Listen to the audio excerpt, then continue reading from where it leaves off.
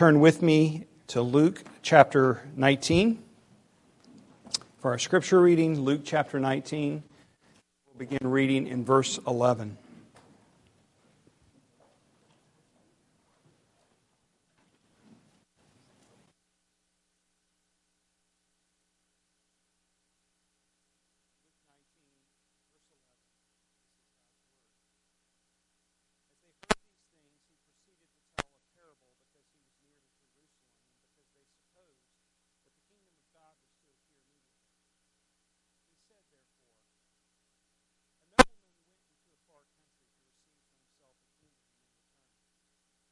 Calling 10 of his servants, he gave them 10 minas and said to them, "Engage in business until I come."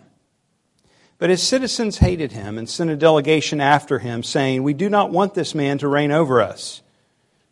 When he returned, having received the kingdom, he ordered these servants to whom he had given the money to be called to him, that he might know what they had gained by doing business.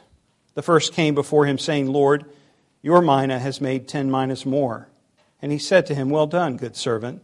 Because you have been faithful in a very little, you shall have authority over 10 cities. And the second came, saying, "Lord, your mina has made 5 minas." And he said to him, "And you are to be over 5 cities. Then another came, saying, "Lord, here is your mina, which I kept laid away in a handkerchief, for I was afraid of you, because you are a severe man. You take what you did not deposit and reap what you did not sow." He said to him, "I will condemn you with your own words, you wicked servant. You knew that I was a severe man, taking what I did not deposit and reaping what I did not sow. Why then did you not put my money in the bank, and at my coming I might have collected it with interest?" And he said to those who stood by, "Take the mina from him and give it to the one who has the 10 minas. And they said to him, "Lord, he has 10 minas." "I tell you that to everyone who has, more will be given, but from the one who has not, even what he has will be taken away. But as for these enemies of mine, who did not want me to reign over them, bring them here and slaughter them before me."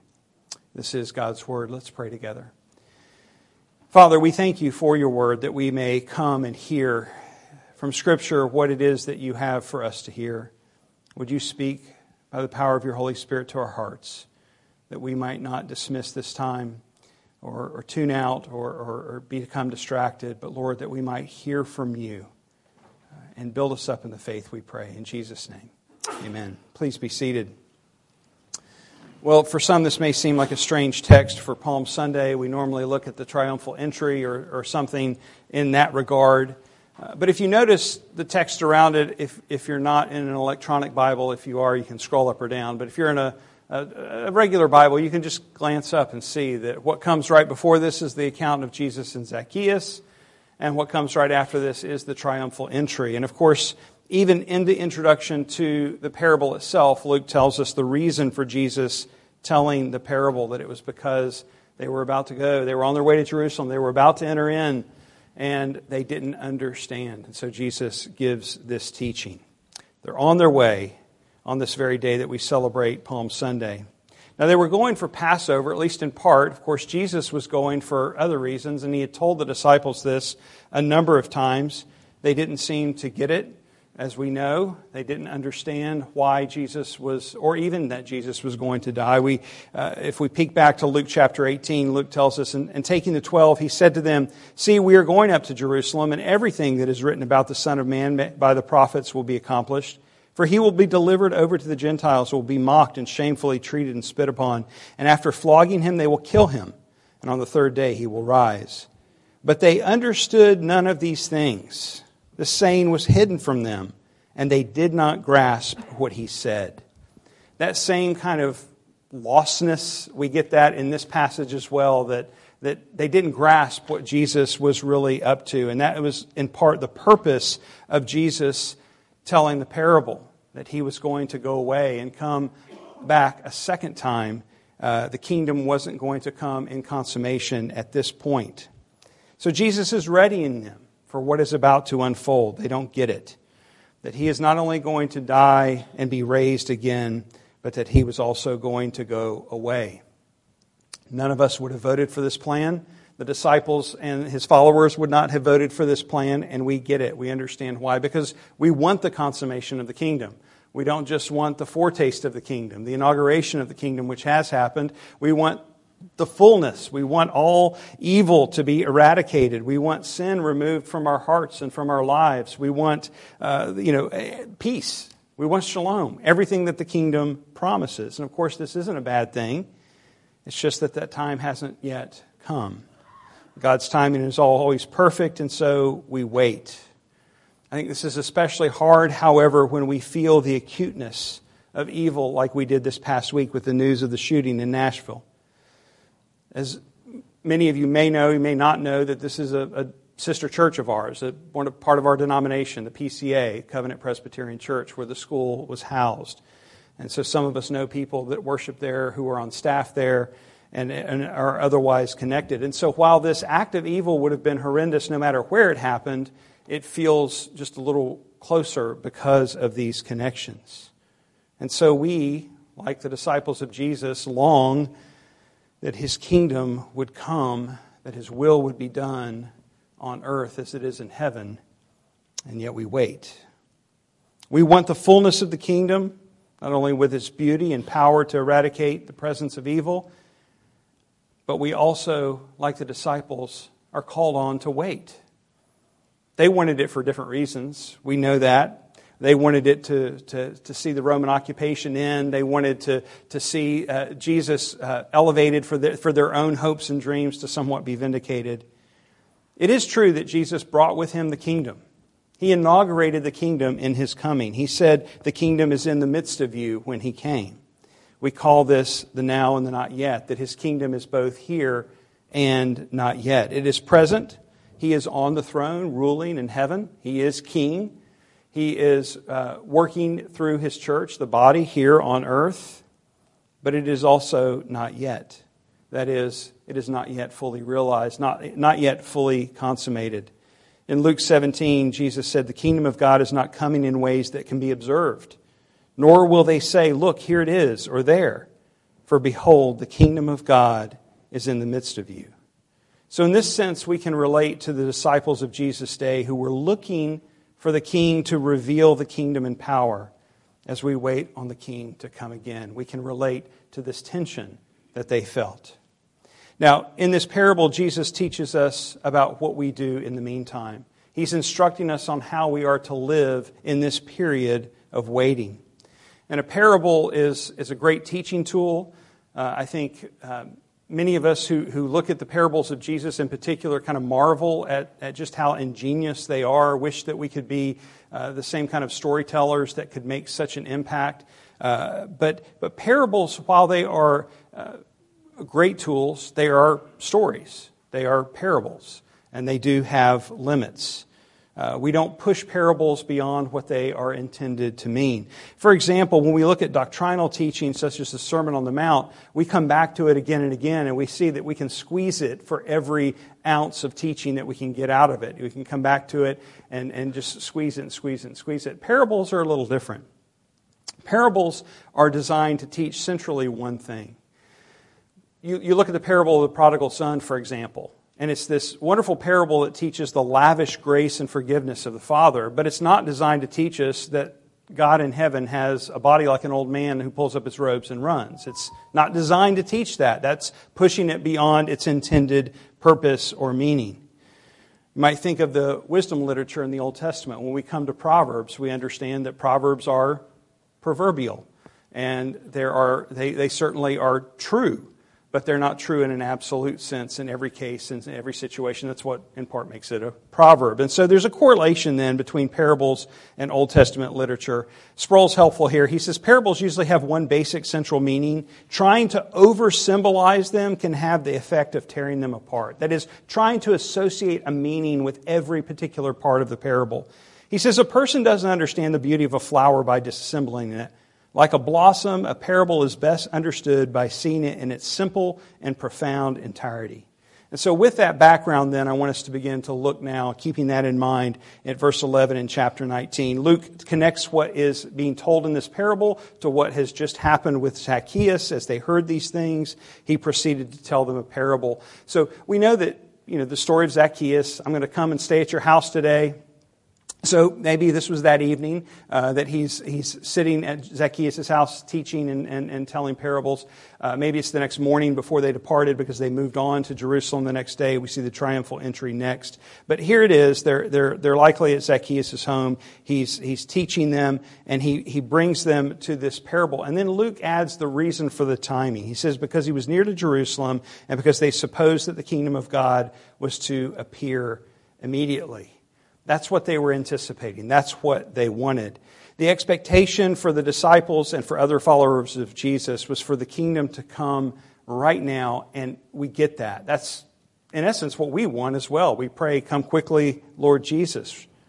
The Jews had waited for centuries for the Messiah to come. They were on the lookout for the promised one, the Son of David who comes in the name of the Lord. And as they listened to his teaching, as they witnessed his miracles, as they heard his testimony as to who he was, there was this building anticipation of, is he the one? Is this the Messiah?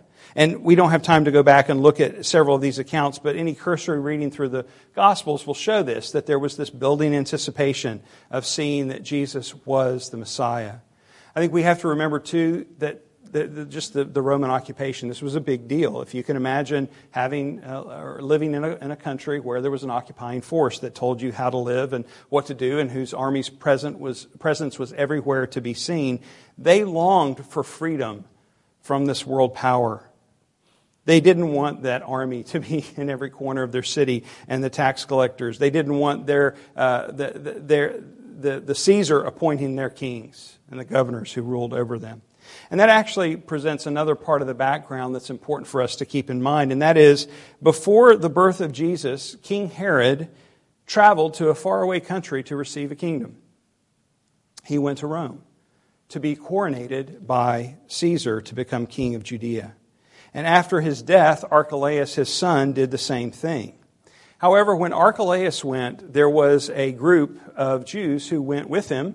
I'm sure he didn't travel with him. They probably went in secret, but they showed up at his meeting with Caesar to protest and say, we don't want this man to rule over us. Archelaus, after Herod had died, he already stepped into the role as king, but even though he wasn't called king. And he wanted so desperately to show his power over these people, the Judeans that he was to rule over. And so there were protests, and in an effort to quell all this, he killed a bunch of them. And so the people rightly protested. They didn't want this man to rule over us. And so they went. And Caesar didn't coronate him as king. He waited. He took kind of a wait-and-see approach. And so that was how Archelaus then returned to the country. So this is a kind of a current event that would have been in the minds of the people as they heard this parable. It paints the backdrop that they can see a correlation. Now, I mentioned that parables, we can't push them too far. So this is one example. The parable isn't designed to teach us that Jesus is like Archelaus, because Archelaus was not a righteous ruler. So that would have been pushing the parable beyond its intended meaning. Rather, it's setting up the framework for this idea of a time gap between the king receiving his kingdom and returning to bring it in full. Now in verse 12, the parable begins with this nobleman going to a far country to receive a kingdom and then return. Again, it sets up this gap of time because the followers of Jesus weren't anticipating this. They thought he was going to bring the kingdom immediately. And so the nobleman, before he leaves, he calls 10 of his servants and he entrusts them with 10 minas, each of them receiving 1 mina. A mina is about 3 months' salary. So it's a considerable amount of money, not life-changing. If somebody gave you 3 months' salary, it could certainly allow you to do some things, but it wouldn't allow you to retire to the Keys. So it was a notable sum, but it wasn't anything that was like winning the lottery. And so they each received the same amount. That's really the emphasis. It's not so much on the amount as it is on the fact that they all received the same amount. And what this represents is not spiritual gifts, but the trust of the gospel deposit. That is what is being represented here. You might think of the parable of the talents. I think that's in Matthew. That teaches about spiritual gifts. And so a lot of times these two can be confusing, but where spiritual gifts vary based on the Holy Spirit's giving us gifts when we come to faith, we all get different gifts according to the Holy Spirit.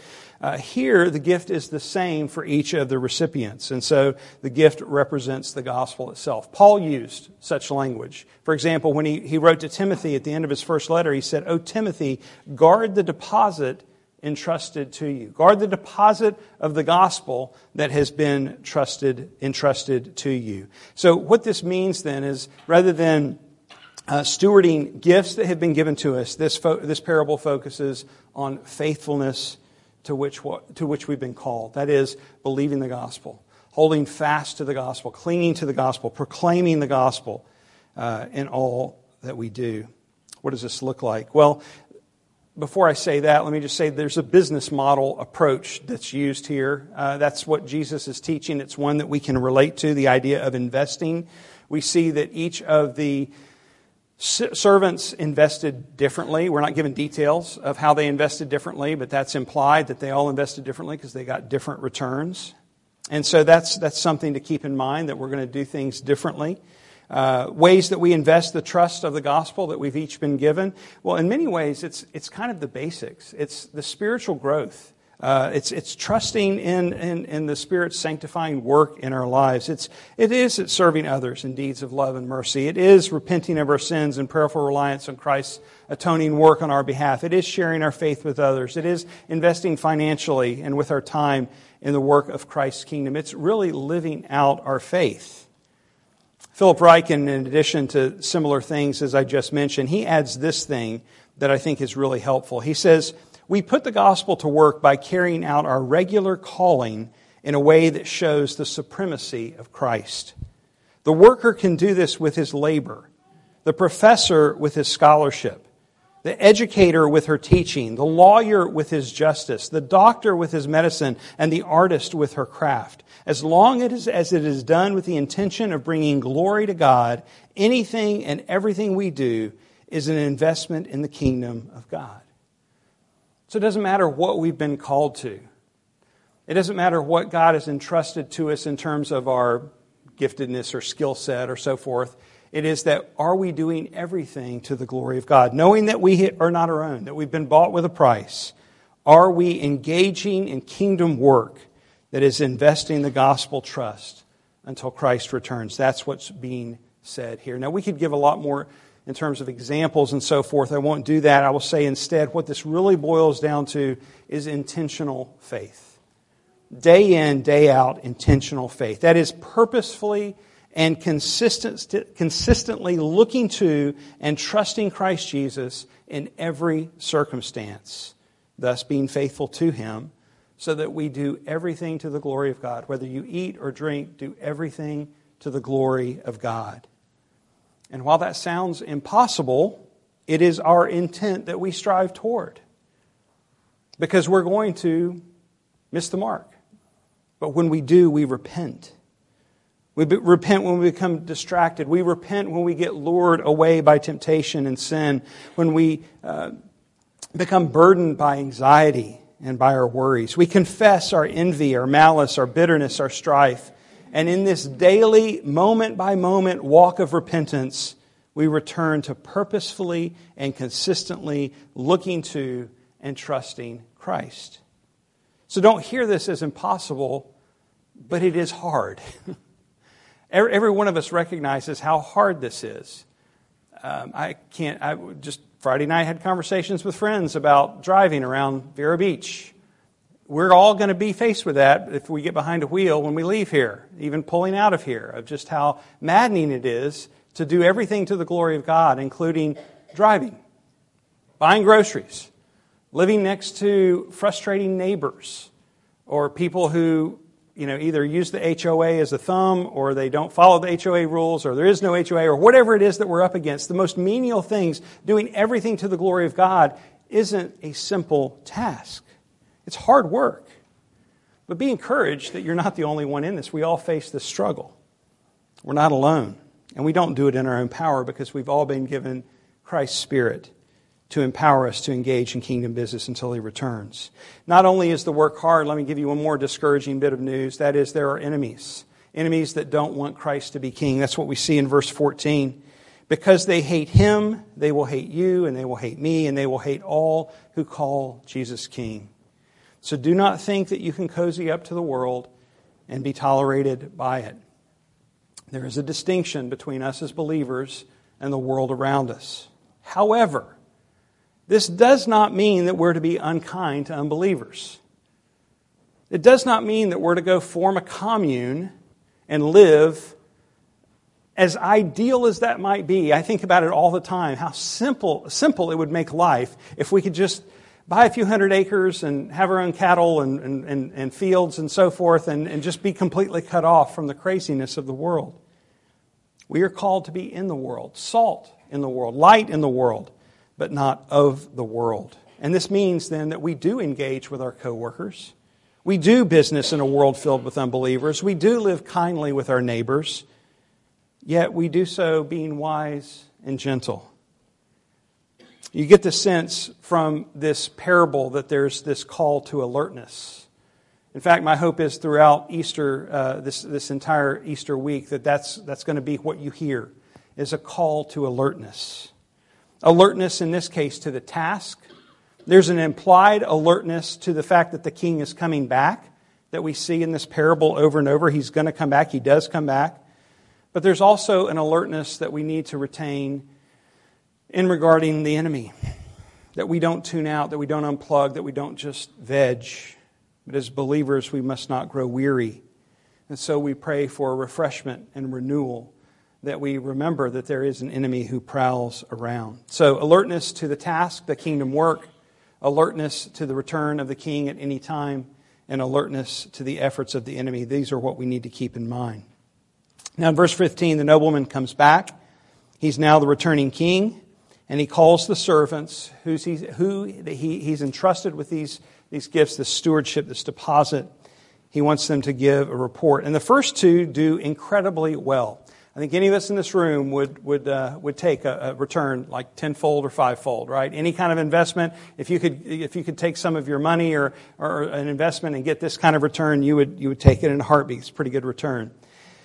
But note how they phrase the return when they speak to their master. They say, "Lord, your mina has made 10 minas more. Lord, your mina has made 5 minas more." They both reflect a humility that emphasizes not their own work or effort, but the power of the gospel. When we guard the trust that each of us has been given in the gospel, it does the work.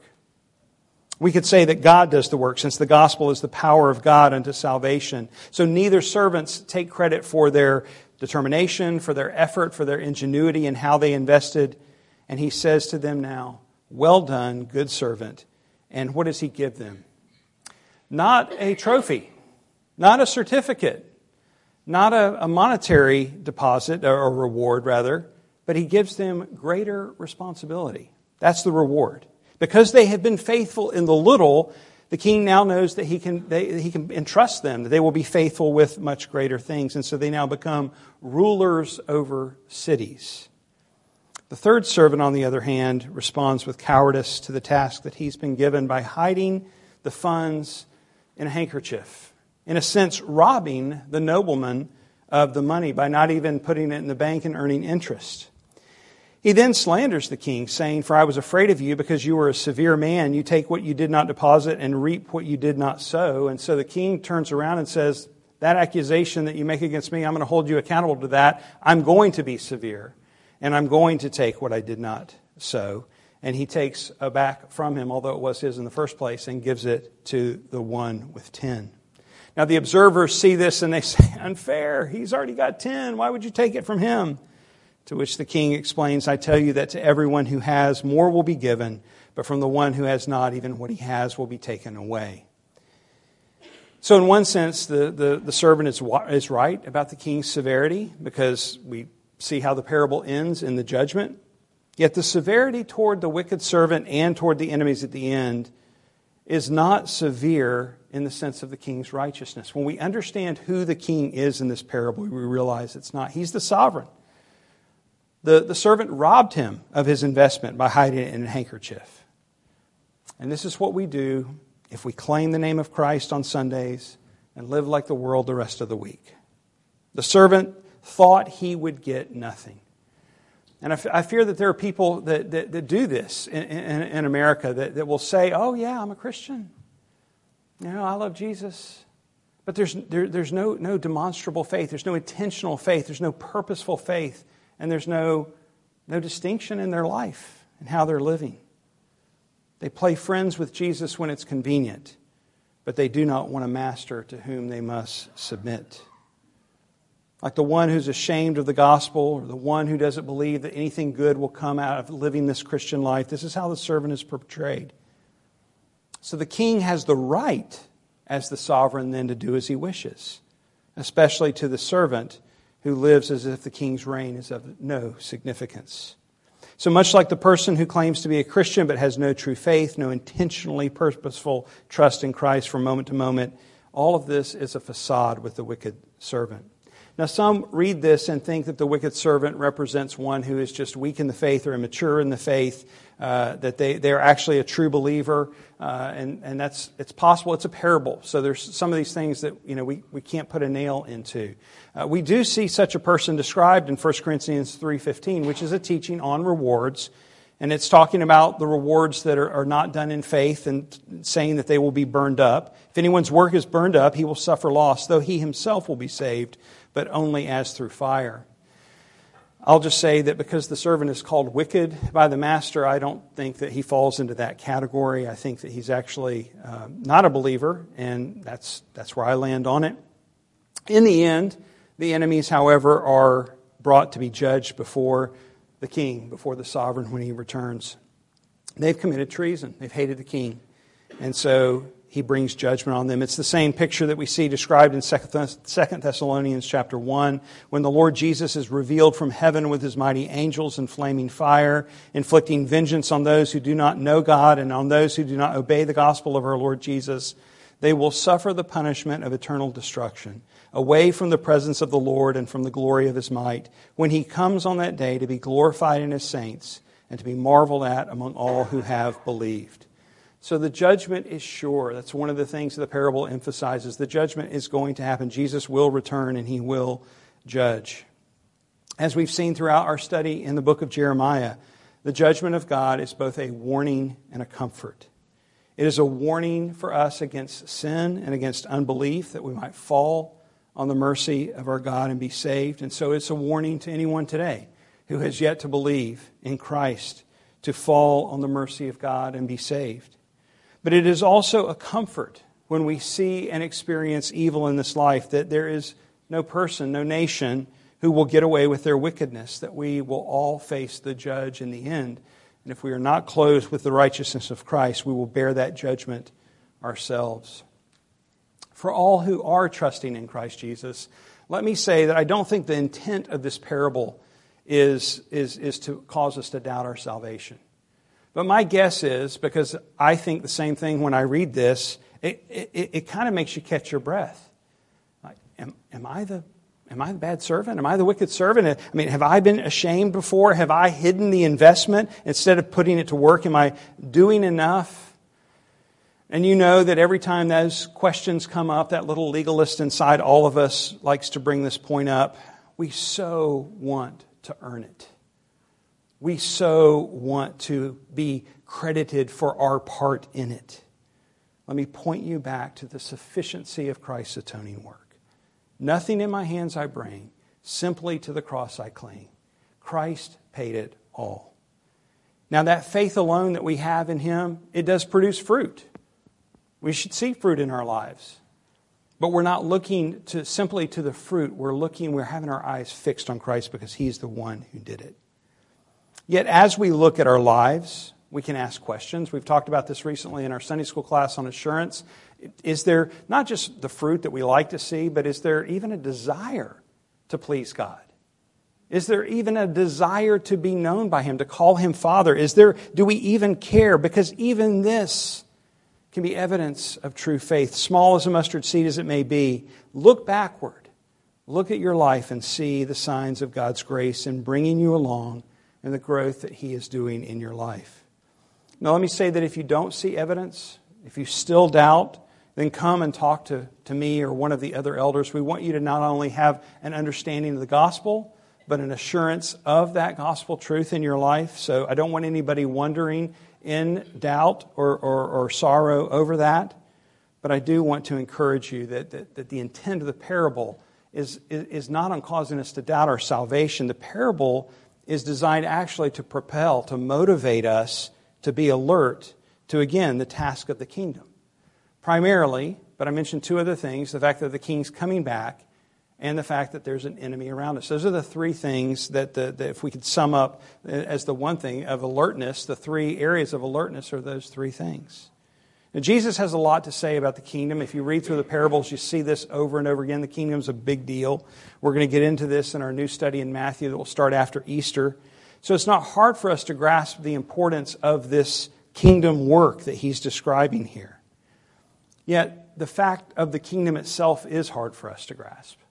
That it's now and it's not yet. What does that really mean? You hear this. If you read listen to sermons or read any theological work, you hear this all the time, the now and the not yet. It's hard to understand. We want nice, neat categories that we can fit into boxes. We don't like the gaps that are left in our theology that require faith, or the gaps that are left that just involve mystery, that we kind of have to leave alone and wonder at.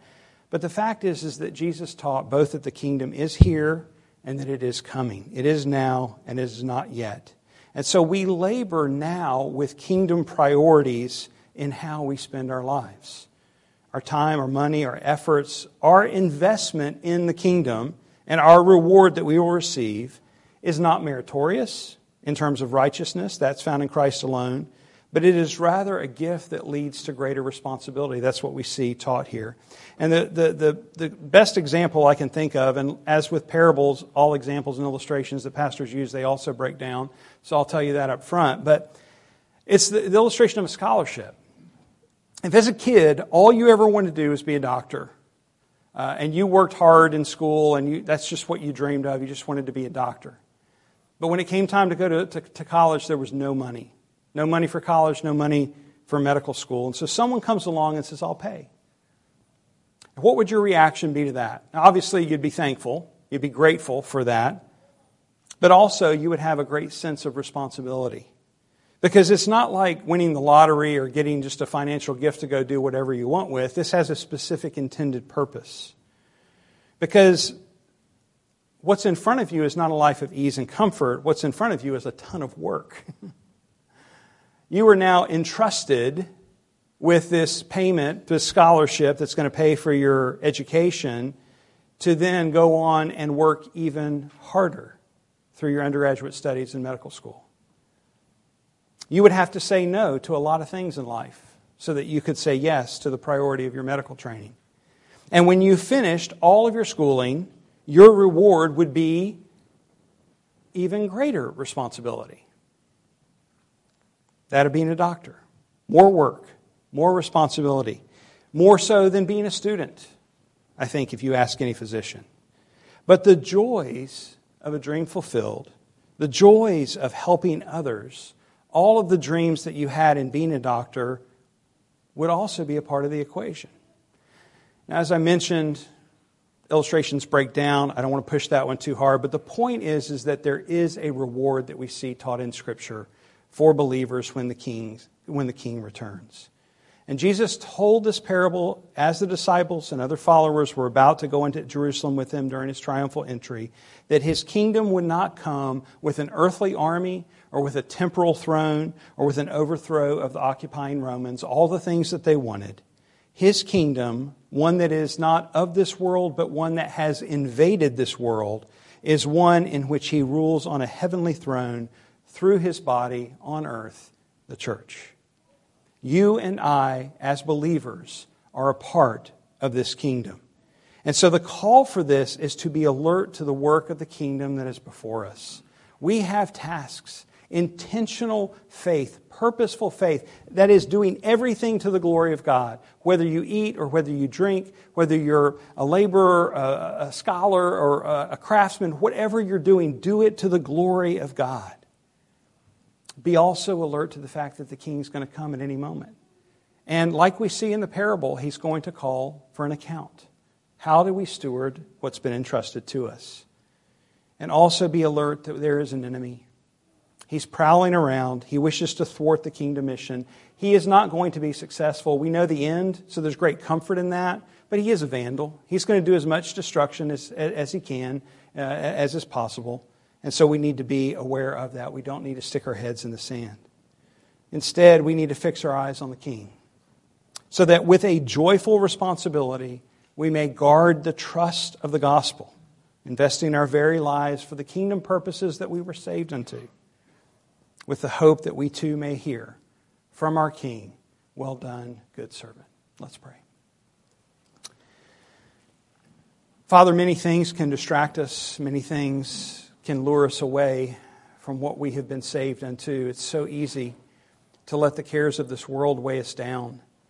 And in this moment, there may be greater clarity on what we could do differently, but we're about to leave, and we're going to become overwhelmed and distracted by all the things in life that we live with. And so my prayer today is that you would refine our awareness, that you would make it sharper, that you would bring to mind by your Spirit within us again and again as we go through this week a greater sense of the reality of the kingdom, that we might live with kingdom priorities, that we might live differently for the sake of the gospel, that whether we're pulling weeds in our garden or whether we're talking to our neighbor about the hope within us, whether we're doing our work when we have opportunities to slack off and instead we remain diligent when no one's looking and no one will give us credit for it, but we do it as unto you, or whatever it is that is before us this week, Lord, would you cause us to do everything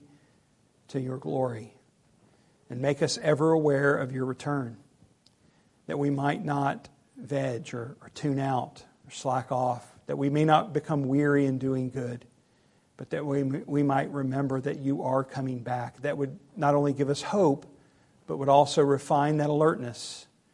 And finally, Father, may we remain alert to the fact that there is an enemy.